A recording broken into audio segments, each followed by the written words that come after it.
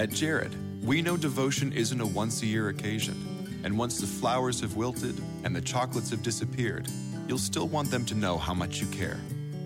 Dare to give a gift that lasts this Valentine's Day with our incredible selection of jewelry.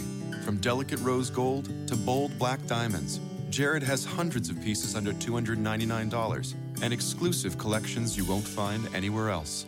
Shop online or find a store near you at jared.com and dare to be devoted. What is up, everyone? We are recording our first episode of Unpeeling Syracuse Basketball, a Talkin' Orange podcast. We are here as a new addition to the Troy Nunes' and Absolute Podcast Network. I'm your host, Dylan Feiner, and with me today is my co-host, Bobby Manning. We'll be breaking down the week in Syracuse basketball, talking news, breaking down Syracuse's games, looking at the upcoming week, and more. Without further ado, let's talk Orange.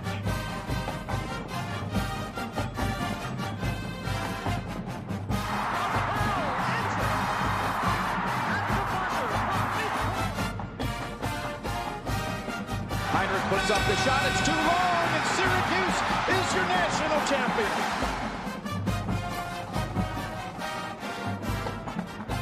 All right, so we're going to be breaking down the Syracuse basketball stories from this past week. We're going to be looking at what happened over the course of the week, just news and stuff going on before we start breaking down the games. So first we have Tyus Battle. He won a ton of awards, a lot of national weekly player of the awards, and he also player of the week awards, and he also is leading all active ACC players in 20-point games. Bobby, what do you got? I've been thinking all year throughout every single game, and they wrote about this earlier this year on one of the other sites. What would this team look like without Tyus Battle? And it's scary. It is a very terrifying thought to think about what this group would look like without his consistent scoring, the point guard play that he's added to the equation. I thought that was the coolest thing ever, how they've shared ball time between Howard and him this year to give the different looks. I wrote about that last week, and he is just the lifeblood of this program, and as he wins award after award, he has the most ACC players of the week in a conference as Zion Williamson. And I'm thinking more and more as this season goes on, he's going to go down as one of the more important players in Syracuse basketball history with how he's lifted them up in the post-sanction days. Absolutely, yeah. We were talking a little bit earlier this season about how Tyus has become like one of the more clutch players in Syracuse basketball history, and we talked about that on the blog a little bit because of all the big shots that he's making. And then this past week, he had 30 points at Duke, 2 weeks ago now. He had 30 points at Duke. He had another 20-point performance against Pitt. And he was just playing phenomenally. Just to list off a few awards that he got the Naismith Trophy Men's Player of the Week. He got the ACC Player of the Week, the Lute Olson Award for National Player of the Week, CollegeSportsMadness.com. Never heard of that one. Yeah, neither have I. Andy Katz Player of the Week. Andy Katz? Yeah, and he's sitting right around 1,500 points for his Syracuse career. Could get to 2,000 if he came back. Yeah, he's up in the top 50, I want to say, in Syracuse history. So, I mean, he's climbing that list as well. And, you look at the other parts of the game, the draft boards still have him in the 50s at this point. And I'm just like, yeah, he doesn't rebound the ball at the highest rate. His assist rates aren't that ginormous. Defensively, he's been all right this year, whereas in the past he's been more of a higher-level defender. I look at it and say there's something to just being able to put the ball in the net. And he's out in the left hand now. He relies on that mid-ranger, but he's still a solid three-point shooter. I mean, he was a 50, 40, 90 player to start this year. I think he's going to be a quality player in the NBA. We'll see about it. We'll see what his situation is. All those things matter. But I think he has the tools to adapt to the league, whereas some guys in the past haven't with Syracuse. Oh, absolutely. I think that's a larger conversation that we could continue having as this season goes along, and especially as it draws to a close here as Tyus Battle's prospects in the NBA. Of course, we're hoping that Tyus returns to the Syracuse this year, but I guess we'll consider it a long shot for now.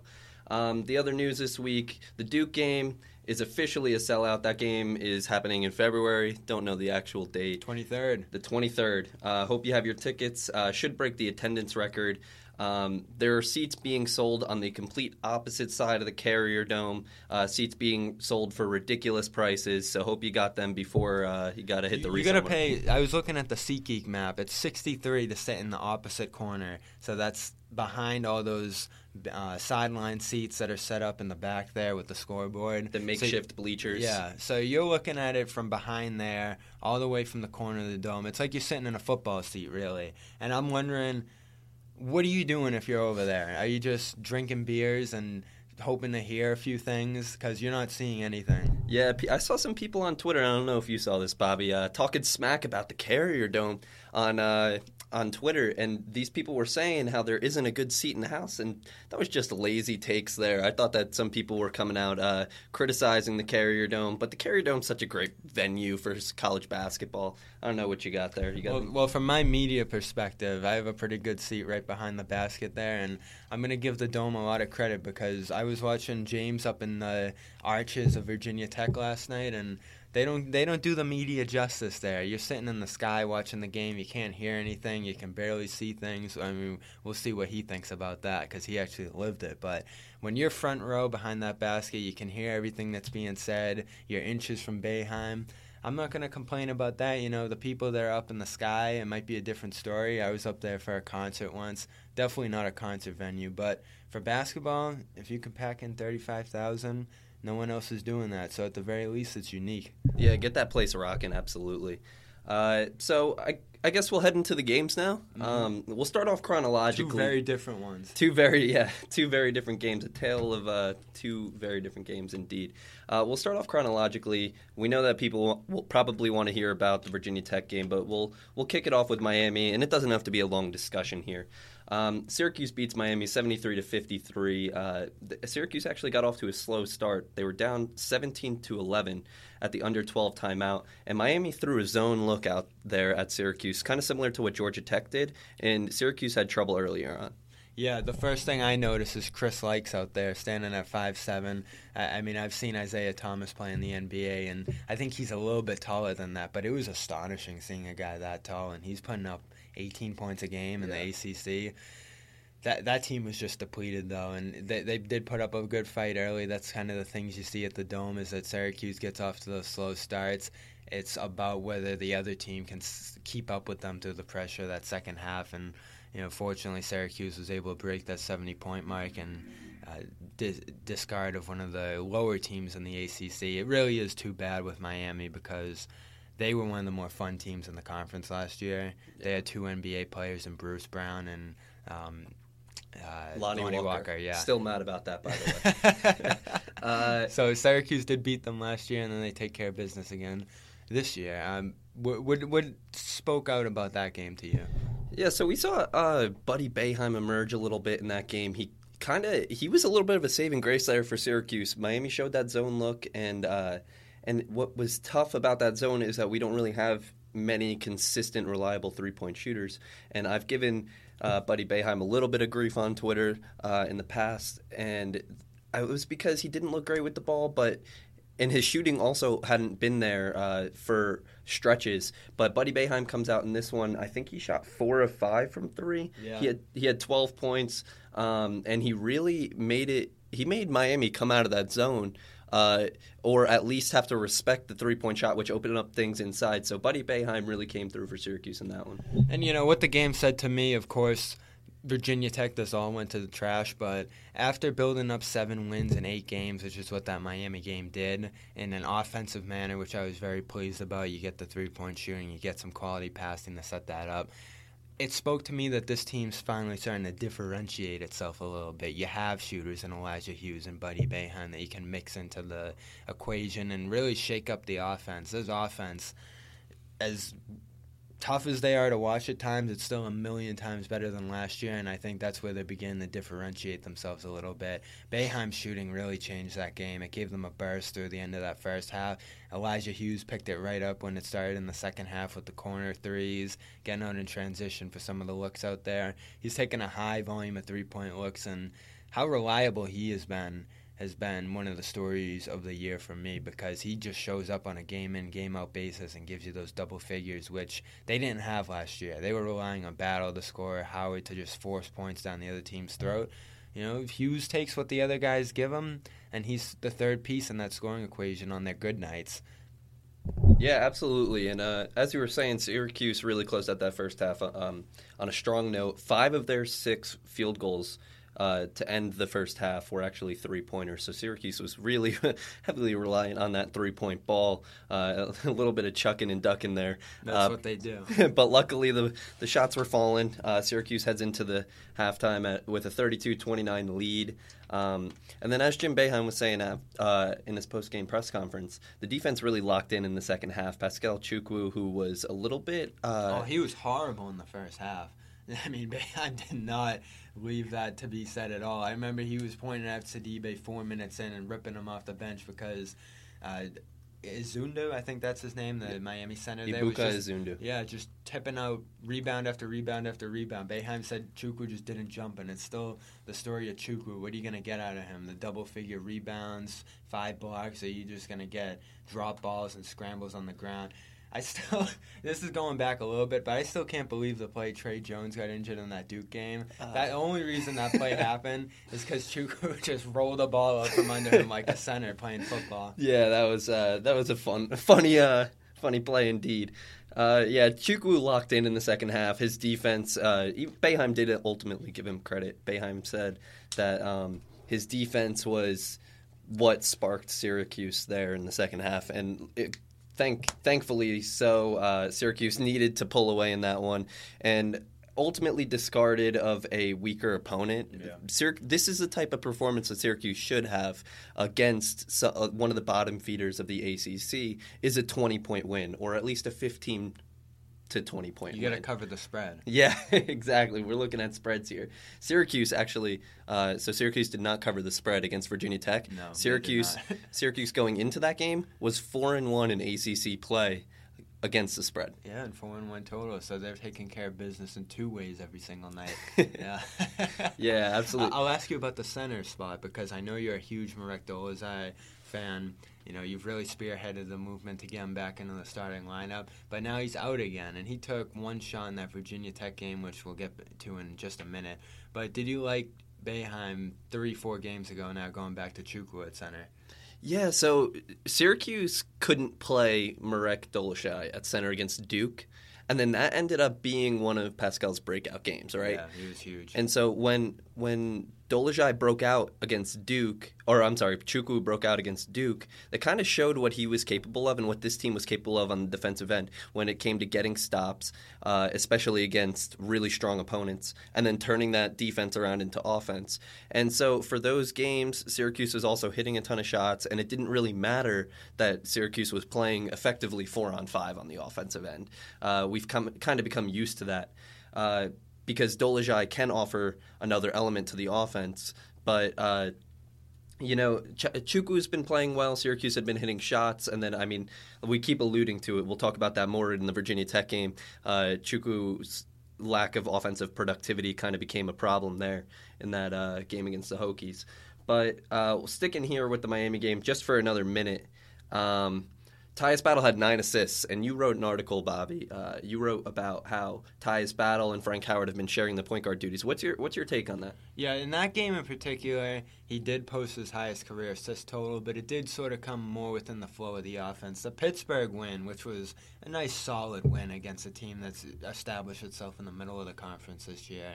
He was playing point and setting up nice plays, communicating with Howard. They sort of had this back-and-forth talk on the court about what direction the ball was going to be flowing in. They had Dolezaj on the court for a lot of those sets, so they had multiple layers of ball handling. And I thought the ball just flowed so smoothly in that game in particular. And they did have stretches in the Miami game, too, where they were able to work the ball inside and out and get a lot of the three-point shooting that they did.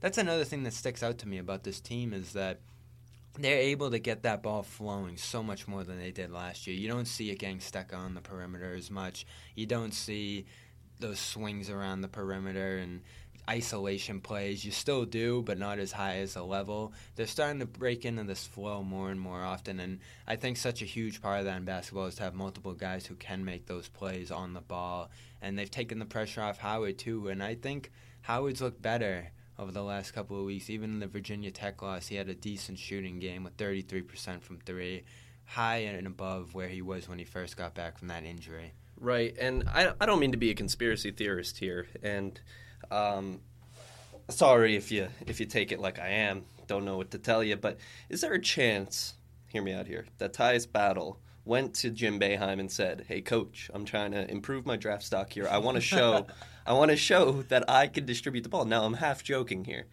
but I want to show that I can distribute the ball and I can take care of the ball. I can initiate offense. And that Jim Boeheim, and I drew up this theory in my head, that Jim Boeheim said, "You know what, Tyus? Sure, we'll give you that shot." And that's when we saw Jalen Carey take a little bit of a back seat.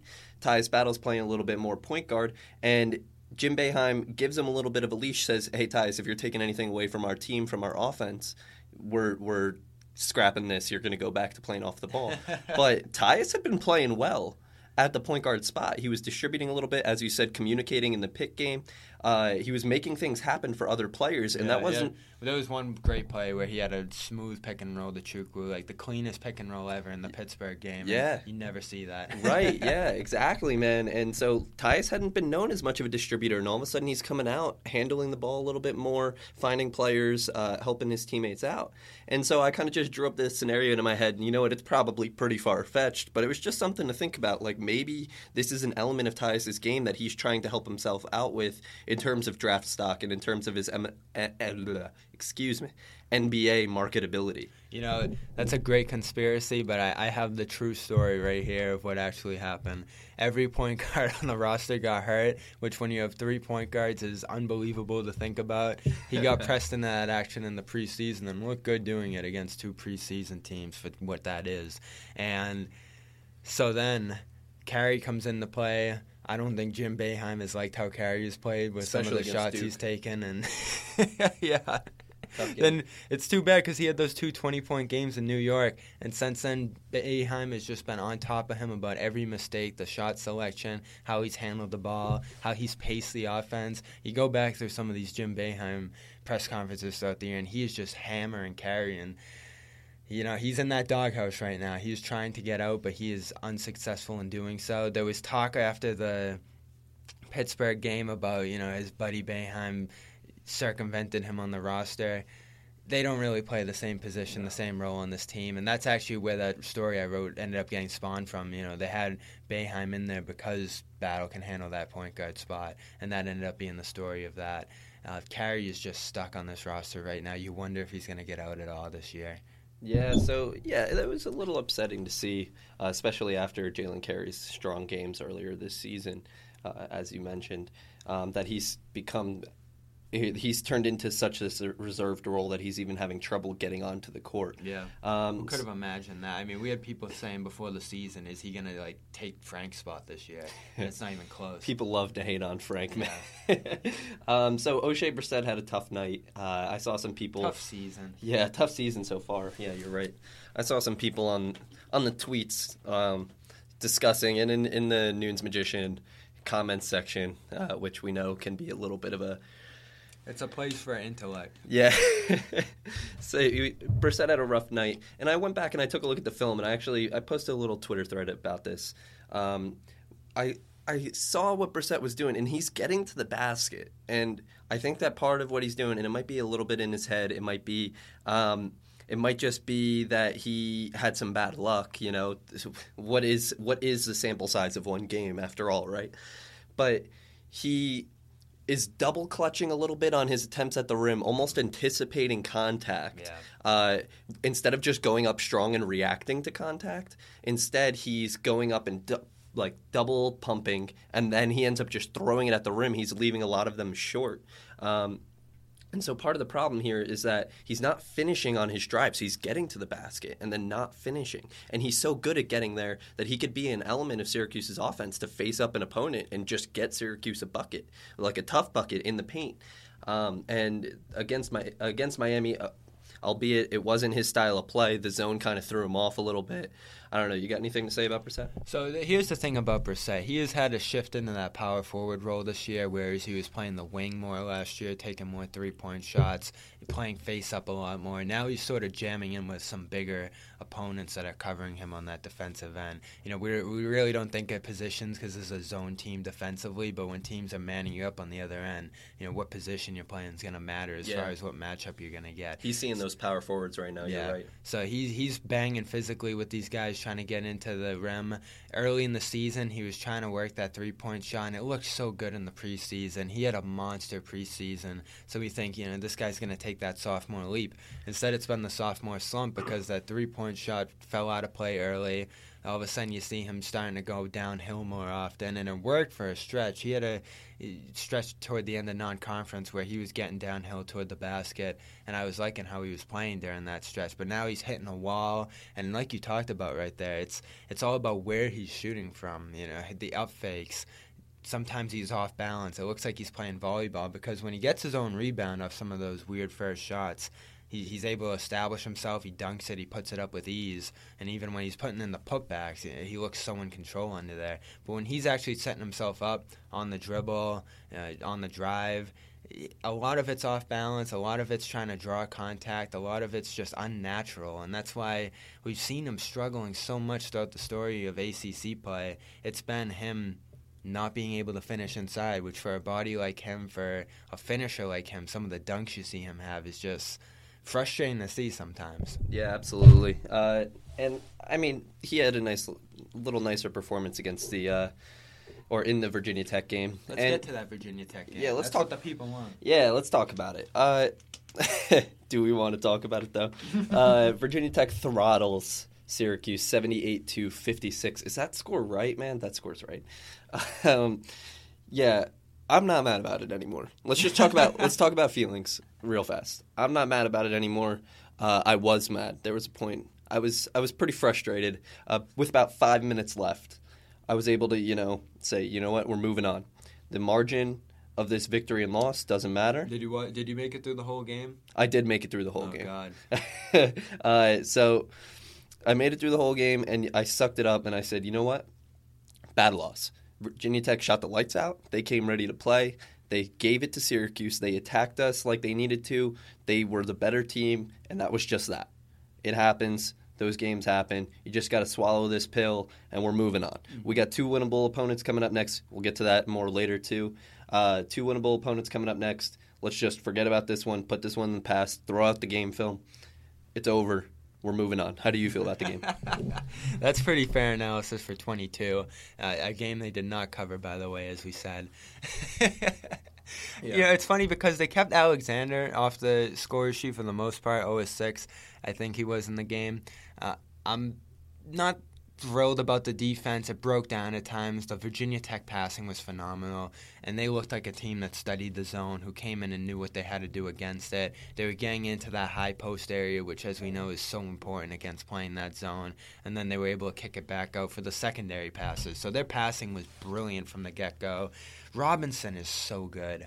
He is a phenomenal player. One of those no-look passes he had backdoor right by Sidibe's head, just caught the whole 5-2-3 zone off guard. They knew what they had to do, and they just took it to Syracuse from the beginning. And it's, again, that story of you never know what you're going to get from this Orange team. Because last year in this matchup at the Dome, I said, all right, this team has shooters, wings, passers all over the court. Syracuse is going to get destroyed. And then Syracuse came out and destroyed them with a good defensive performance. And then today it's completely the opposite. I've seen them building the offense up. I said that, they could maybe hang with this team. He had 35 points. Wow. Yeah, it's crazy, man. So I thought they could hang with this team, and they could not from the early minutes. They had one good 10-point stretch at a half that they were able to get within 9 points. And that was that for the whole game. I mean, the Hokies just completely controlled the pace of this game, completely shut out Syracuse's offense. You had some interesting thoughts about Elijah Hughes, too, who actually had, I thought, his first bad game all season. Yeah, so talking about Elijah Hughes a little bit here. Now, I want to be careful with how I phrase this because I'm not saying that Elijah Hughes is figured out. However, it sure looked like Virginia Tech scouted Hughes real well heading into this game. Now, if you looked at how they were playing Hughes, who didn't have a great game, I got a stat line right here. He had 6 points, 4 rebounds, but he also turned it over 4 times. Yeah. Virginia Tech was selling out hands up on his 3-point shot, his catch-and-shoot 3-point shot. And then they were making him put it on the ground. Which we never like to see. And we don't like to see that. And not only were they making him put it on the ground, but they were overplaying his right hand. And it must have been something, I haven't noticed this so far this season, but it must have been something Virginia Tech had noticed, was that he's not as strong with his left hand as he is his right hand. He doesn't go left or confidently dribble towards his left-hand side. And so Virginia Tech did a great job of overplaying him, forcing him into uncomfortable situations, and that ultimately resulted in his 4 turnovers and 2 of 13 shooting. You got any thoughts on that? Yeah, I didn't see a whole lot of the game, but the turnovers, I know exactly the kind of plays that those come on for him. When he's forced to put the ball on the floor, start moving downhill in the basket, or even making plays, that can be an area that's a struggle for him. He's so good at playing off the other guys when he can just spot up and shoot. And that's the Virginia Tech defense, pressure, pressing. They really make you force the issue when you get the ball. There's not going to be a lot of space and comfort playing against this team, especially in that building. One of the better buildings in the ACC, I think, from what I saw last night. It was a very tough environment on the court, in the crowd, and Syracuse folded against that pressure. The turnovers killed them, and that started and ended with Hughes. I will say, on a night like 3 of 10 for Battle, what do you think they were able to do to hold him off? He's been scoring 30 points, player of the week of late. He has had slow starts recently in the Pittsburgh game, in the Miami game, but then he shoots out for those second half. But they held him down all game long. Yeah, you're right. You're right about that building and the energy, man. So Buzz Williams, obviously one of the more energetic coaches, he injected that energy into his players, who injected that energy into the crowd, and man, that environment became a tough place to play. And like you're saying with Battle, the Syracuse guards in the first half, and this was something that really frustrated me. You have your two Tyus isn't a senior, but you have your 2 leaders on your team in Frank Howard and Tyus Battle, and neither of them were able to effectively respond to the pressure that Virginia Tech was applying. Yeah. And so once your team starts, reeling a little bit from this pressure, Tyus and Frank couldn't right the ship for the team in the first half, and that resulted in Syracuse going down by 19 points at halftime. They never fully controlled the pace, controlled the game, held the ball. The offense looked out of sync. And not only that, but while Syracuse was having a really difficult time scoring on the offensive end, Virginia Tech was torching the zone. And when you have a team that is just scoring bucket after bucket and you can't get anything going on the offensive end, there is no coming back from that. Yeah, when you go down 20, there's really not a great chance of coming. I don't want to be DeAndre Ayton saying when you go down early, you're not coming back, as he did earlier this year. But, it's a tough position to be in, especially when your offense struggles. When you go down by that much, you're going to start pressing, and then that's an issue for the Orange in general. When they start pressing, their offense looks horrific. They need to play with the lead. They need to play with some comfort and flow. And they weren't able to get out of the 60-point range in this game, which shows, you build that deficit for yourself, it's going to just further compound your offensive issues. I don't want to overreact to this loss as you did neither, because, the team said it and we know it ourselves. The ACC is ridiculous, and this team has lost 2 games itself in ACC play. So they're both in the same boat right now, even though, they've done it to Virginia and UNC. North Carolina rather than Georgia Tech and Virginia Tech. But you're always going to run into a challenge in this conference, especially in these road games. And I've liked Syracuse's poise on the road so far. I'm just wondering, my last question out of this game, would you have gone to Carey for a little bit longer than they did? Oh, yeah. So you know what? That draws up an interesting point. So Carey came into the game, right, and he subbed out Elijah Hughes, who had been struggling. And it was pretty clear that Hughes had been struggling in the first half. But what I saw was that they subbed in Carey, but then he started playing off the ball. Frank and Tyus were still bringing it up the floor, which I have no problem with. But if you're going to sub in Jalen Carey, what is he coming in for if he's playing off the ball? He's at this point in his career, and this is no knock on him because he's a freshman, trying to get used to the college speed, the college game style. But right now, all he is a ball-dominant facilitator. And, I mean, yes, he could score one-on-one against good defense, Yeah, too. you don't see what the use for him is off the ball. Right, off the ball. And so they sub him out for Hughes, and he's playing off the ball. And so I get taking out Hughes there for a minute, giving him a breather, but Carey got some extended run there in the first half. And it was pretty curious to me, like, get Hughes his breather and then get him back out on the floor. Syracuse isn't winning this game with the way Virginia Tech was playing offense. Syracuse isn't winning this game without Elijah Hughes knocking down some three-pointers. And then you leave Elijah Hughes on the bench for a while. He doesn't come in until about a minute or two left in the half. He never got a rhythm. And not saying that maybe he wouldn't have found his rhythm, but you got to give him a chance. He's Syracuse's best scorer. Especially in a game like that where things aren't working on the forefront. You got to go to plan B. And this guy has to be utilized in some way. He's a talented player. He can handle the ball. He can finish. He can rebound. He can shoot here or there. We just haven't seen a lot of them this year, and you can't leave cards on the off the table in a game like this where the first plan isn't working. You go down by 20. You're going to need something else to work. That's funny. Did you hear in the press conference following the game, someone asked Jim Boeheim, he goes, hey, Jim, did you keep anything back here? Was there anything you didn't roll out? Jim Boeheim just laughs at the question. I like that question. He goes, what do you think, man? Yeah, I'm saving it for later. Jim's great in his press conferences, and if you don't watch him on YouTube following the games, you definitely need to. James Zuba That's a great question. James Zuba will post some on his YouTube channel. Syracuse Basketball also posts it on theirs. But breaking down the second half, we'll take this snapshot right here. The snapshot, the silver lining, if you will, where Syracuse had that 11-0 run to open the half. And so what I saw there, to revisit that Frank Howard and Tyus Battle conversation, where they weren't stepping up in the first half, they really stepped it up there in that 11-0 stretch.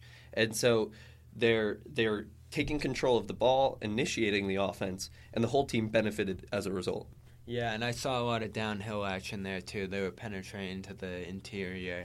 Brissett had a nice finish inside, spinning inside there in that stretch. And that's what they needed. They needed to open up the floor somehow for themselves and give themselves an outlet for offense, and that starts on the interior. If you're just chucking up shots, you might hit one here or there, but it's not a reliable way to get back into the game. You need to set a baseline for yourself to start getting back into it, and they did with free throws. There was a flagrant foul in there somewhere that was pretty important, and they gave themselves a chance at that point. It's just when you're down 20, it's so hard to keep that momentum rolling on the road. Yeah, for sure. So Syracuse did cut the lead to 8. And in that stretch, we also saw Syracuse, step up on the defensive end a little bit, where Virginia Tech was swinging the ball left to right, getting it inside, kicking it back out for open 3 after open 3. Gosh, that was frustrating, man. But during that stretch, and I remember one possession in particular, Syracuse was closing out effectively on every rotation. Like, Virginia Tech would try to swing pass it. Syracuse would be there. They would try to skip pass it. Syracuse would be there closing out. And the defense was running around like madmen. But they were doing a great job taking away the three-point shots. And that was such a key there. But ultimately, outside of those 5 minutes or so, Virginia Tech was just, moving Syracuse around however they wanted to. It was brilliant ball movement. Yeah. It was phenomenal. Yeah, credit Buzz Williams and his team. Like, they were ready. We can have that conversation about how much time they had to prepare versus how much time Syracuse had to prepare. Oh, yeah. But they were ready to play. They had the zone figured out from the get-go. Justin Robinson was an animal out there, not only with his scoring, but he was in the face of our guards on the defensive end. He was talking a little smack, I saw. I think the announcers mentioned that him and Frank Howard played on the same AAU circuit, so maybe a little history there. Just that it was a good game by Virginia Tech. Like, you got to give them credit. And again, on the scheduling, this is part of a 3-game road trip. Only 3 teams in the ACC have that, so Syracuse didn't get helped out with that as they go to BC on Wednesday at 8, and then they're on to Pittsburgh again on next Saturday. So this whole week they're going to be off campus. Right. And so you're talking the scheduling, and so Virginia Tech played on Monday, Big Monday against UNC, where they got blown out by 20 points. But then they had a full 5 days to prepare for Syracuse. And Jim Boeheim talked about this in his post-game press conference as well. Syracuse played on Thursday. Oh, that was a tough turnaround. Yeah, right? And Syracuse plays on Thursday? Was it Thursday or was it? And then they hopped on the plane on Friday afternoon. And so they're in Virginia. They kind of had the James Duba trip themselves. Yeah, right? So they were in Virginia that Friday. You sleep there that night, and then you're hopping into the game the next night. So, you kind of have 24 hours there, but it's tight. Not a lot of preparation time coming off Miami. Yeah. Couple more storylines from this game. Slow defensive rotations. We kind of got into that a little bit. Lester Marietta in the Noon's Magician comment section, he actually commented on one of my articles to, expand upon one of the points that I had made. And he said that Syracuse was collapsing a little bit too much when the ball got inside the zone, rather than staying out on the three-pointers and relying on Chukwu or Sidibe, who played the majority of the games at center, rather than letting them guard the basket for them and staying out on the shooters. They were collapsing, and it was pitch out, shot. Yeah. Over and over. And that's where you're going to get killed on the corners, is when the defense collapses like that, which was interesting because that's how you beat Duke, as Duke missed every three-pointer. Right. But Virginia Tech just has so many shooters, Down with Robinson, that's not going to work in this matchup. And it just shows how diverse the ACC is, how, it's kind of cliche. They talk about how great the ACC is up and down. But you have a team like this that can space out the floor and move the ball. You have a team like Duke that just overpowers you on the interior with top-end talent. And then you have a team like Georgia Tech that, Syracuse hasn't been the only one to struggle against them to this point. Virginia Tech won by 3 against them. They almost beat Duke over the weekend. That team's tough in their own right with their defense and the rotations and the mixed looks that they throw out there. So every single opponent you're facing here is going to give you a little bit something different. And it's so interesting. It gives you a chance to pad your resume a little bit if you're able to take advantage of it. And it's fun to watch. Yeah, for sure. Virginia Tech, third best three-point shooting team in the country by percentage. They're prolific. Coming into this game. And then you combine that with their ball movement, man. Syracuse might not, on Syracuse's best offensive night, Syracuse might not have kept up with Virginia Tech last night. So O'Shea Brissett bounced back a little bit. He had 16 points and 7 rebounds. Yep. And decent game. My takeaway here, this was a game style that suited Brissett. Mm-hmm. He was able to face up defenders, catch inside. Smaller team. Yeah, smaller team, catch the ball inside the three-point line, and just go right at his defenders. It was a little more physical style, and he was playing aggressively. It was good to see. 16 points again, 7 rebounds. Good performance. My question about last night, where was Marek Dolezaj? I saw him for a little bit. One shot, though. You don't like to see that. And he doesn't take a lot of shots per game, but you do want to see him out there a little bit just to settle down the offense, because we know what his best attribute is. It's that secondary passing. It's the secondary ball handling. And I think with the minutes that he was out there, he was just left kind of running back and forth in the transition game a little bit too much. The game sped way above where Syracuse wanted to be played at. Right. And, yeah, my problem there was Virginia Tech was throwing all this ball pressure at Syracuse. Yeah, and that gets the game going. And then we were playing 4-on-5 on the offensive end. Rather than throwing Dolezaj in there, who is another capable player with the ball in his hands, we need that fifth player against a team that applies such heavy ball pressure, especially when we're struggling. Yeah, I think that's a good second guess. And I didn't like Carey not playing as much as, the started to hit the fan there. You got to kind of go down your secondary options, your bench. Buddy Boeheim didn't play a lot in this game either, in a game where you could have used some offense. So interesting how he relied on those 5 starters for 35 minutes or so up and down the board there. But, nothing worked. Virginia Tech played a game so prolific that I don't think too many adjustments would have helped them too much there to at least win in that sense. Right. Let's go on to what's going on the rest of the week, get into this team's resume a little bit at this point, because that could have been, a March sealer there, another win over a top 10 team. They missed that opportunity. There'll be more to come, but, you're not playing Virginia Tech these next 2 games, but you are playing 2 teams that could beat you. Yeah, for sure. And Boston College actually riding 2 straight victories, one on their home floor against Florida State, and they also, maybe at home, against Wake Forest. And Kai Bowman is going to be a first-round pick. Kai Bowman is the truth, man. And so so we're going, again, to Virginia Tech, to Boston College, somewhere that Syracuse has struggled recently. Yeah, even though it's not a very overwhelming atmosphere, it's a hockey stadium, first and foremost. Yeah. The team's good. That's what it is. You know, you have pick-and-roll guys who can finish there, in Popovic and Stefan Mitchell, I believe his name is, so 2 decent big men who have stepped up for them. They are a tough team. You know, they don't have Jerome Robinson. If they had him, forget about it. Syracuse is probably losing this game. But Kai Bowman has stepped up. He's double-digit points every night. He's double-digit rebounds. He's one of the best shot blockers for his size in the country, as I was looking into that with Elijah Hughes. And he defends at a high rate, too. That guy is just so much fun to watch. Yeah, so we'll be breaking down that game a little bit more in depth later this week. We'll throw a podcast up there. We try to get like these 10, 12-minute podcasts out there where I'll be previewing the games. Maybe, Bobby, you can get in on a couple of these if you got time yourself. Try to loosen them up a little bit and break down what we're expecting to see from Boston College and Pittsburgh later on in the week. Yeah, and we've seen Pittsburgh, so you know what you're expecting there a little bit. Right. So the Pete isn't an easy place to play if they're getting up for it. And Pitt just sold out their game against Duke. So Pitt, we go to Pitt on Saturday. Mm-hmm. Saturday game, it's on ESPN2. Nighttime game. I kind of expect Pitt to, bring a crowd. What do you think?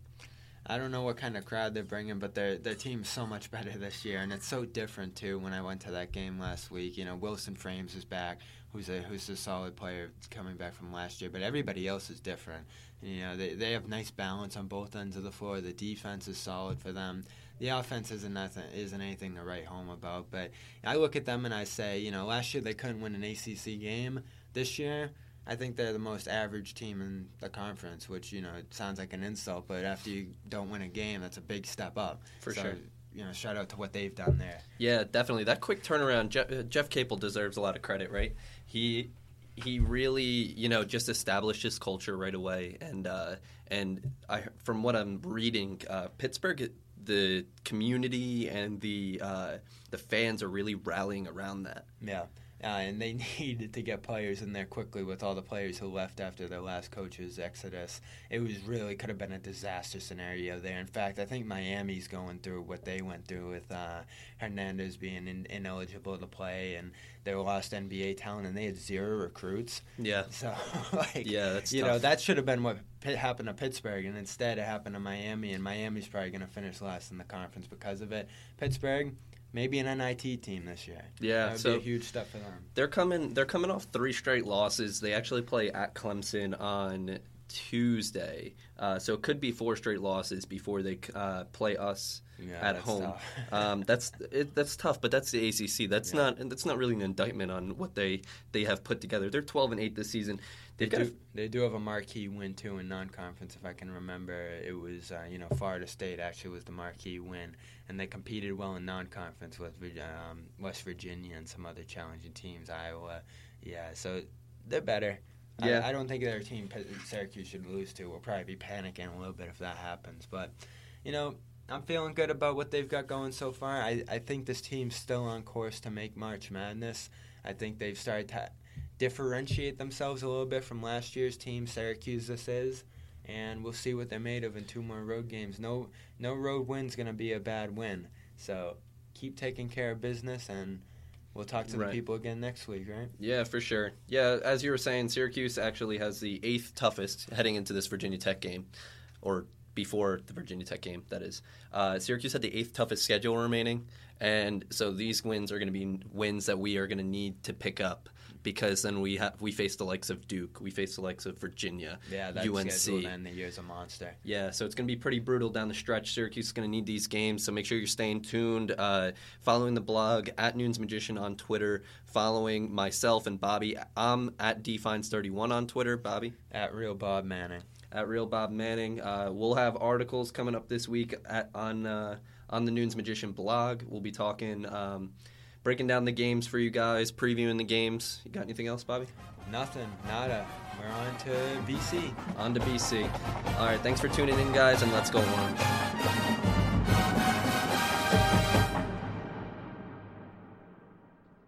The all-new Toyota RAV4 asks, what if? What if your ride was refined and rugged at the same time? Introducing a car that's got style and substance to spare. The all-new RAV4 Limited, featuring a sophisticated, muscular new exterior and available options like a premium JBL audio system and panoramic roof. The all-new RAV4 Limited. Toyota, let's go places. JBL and Clarifier, registered trademarks of Harman International Industries Incorporated.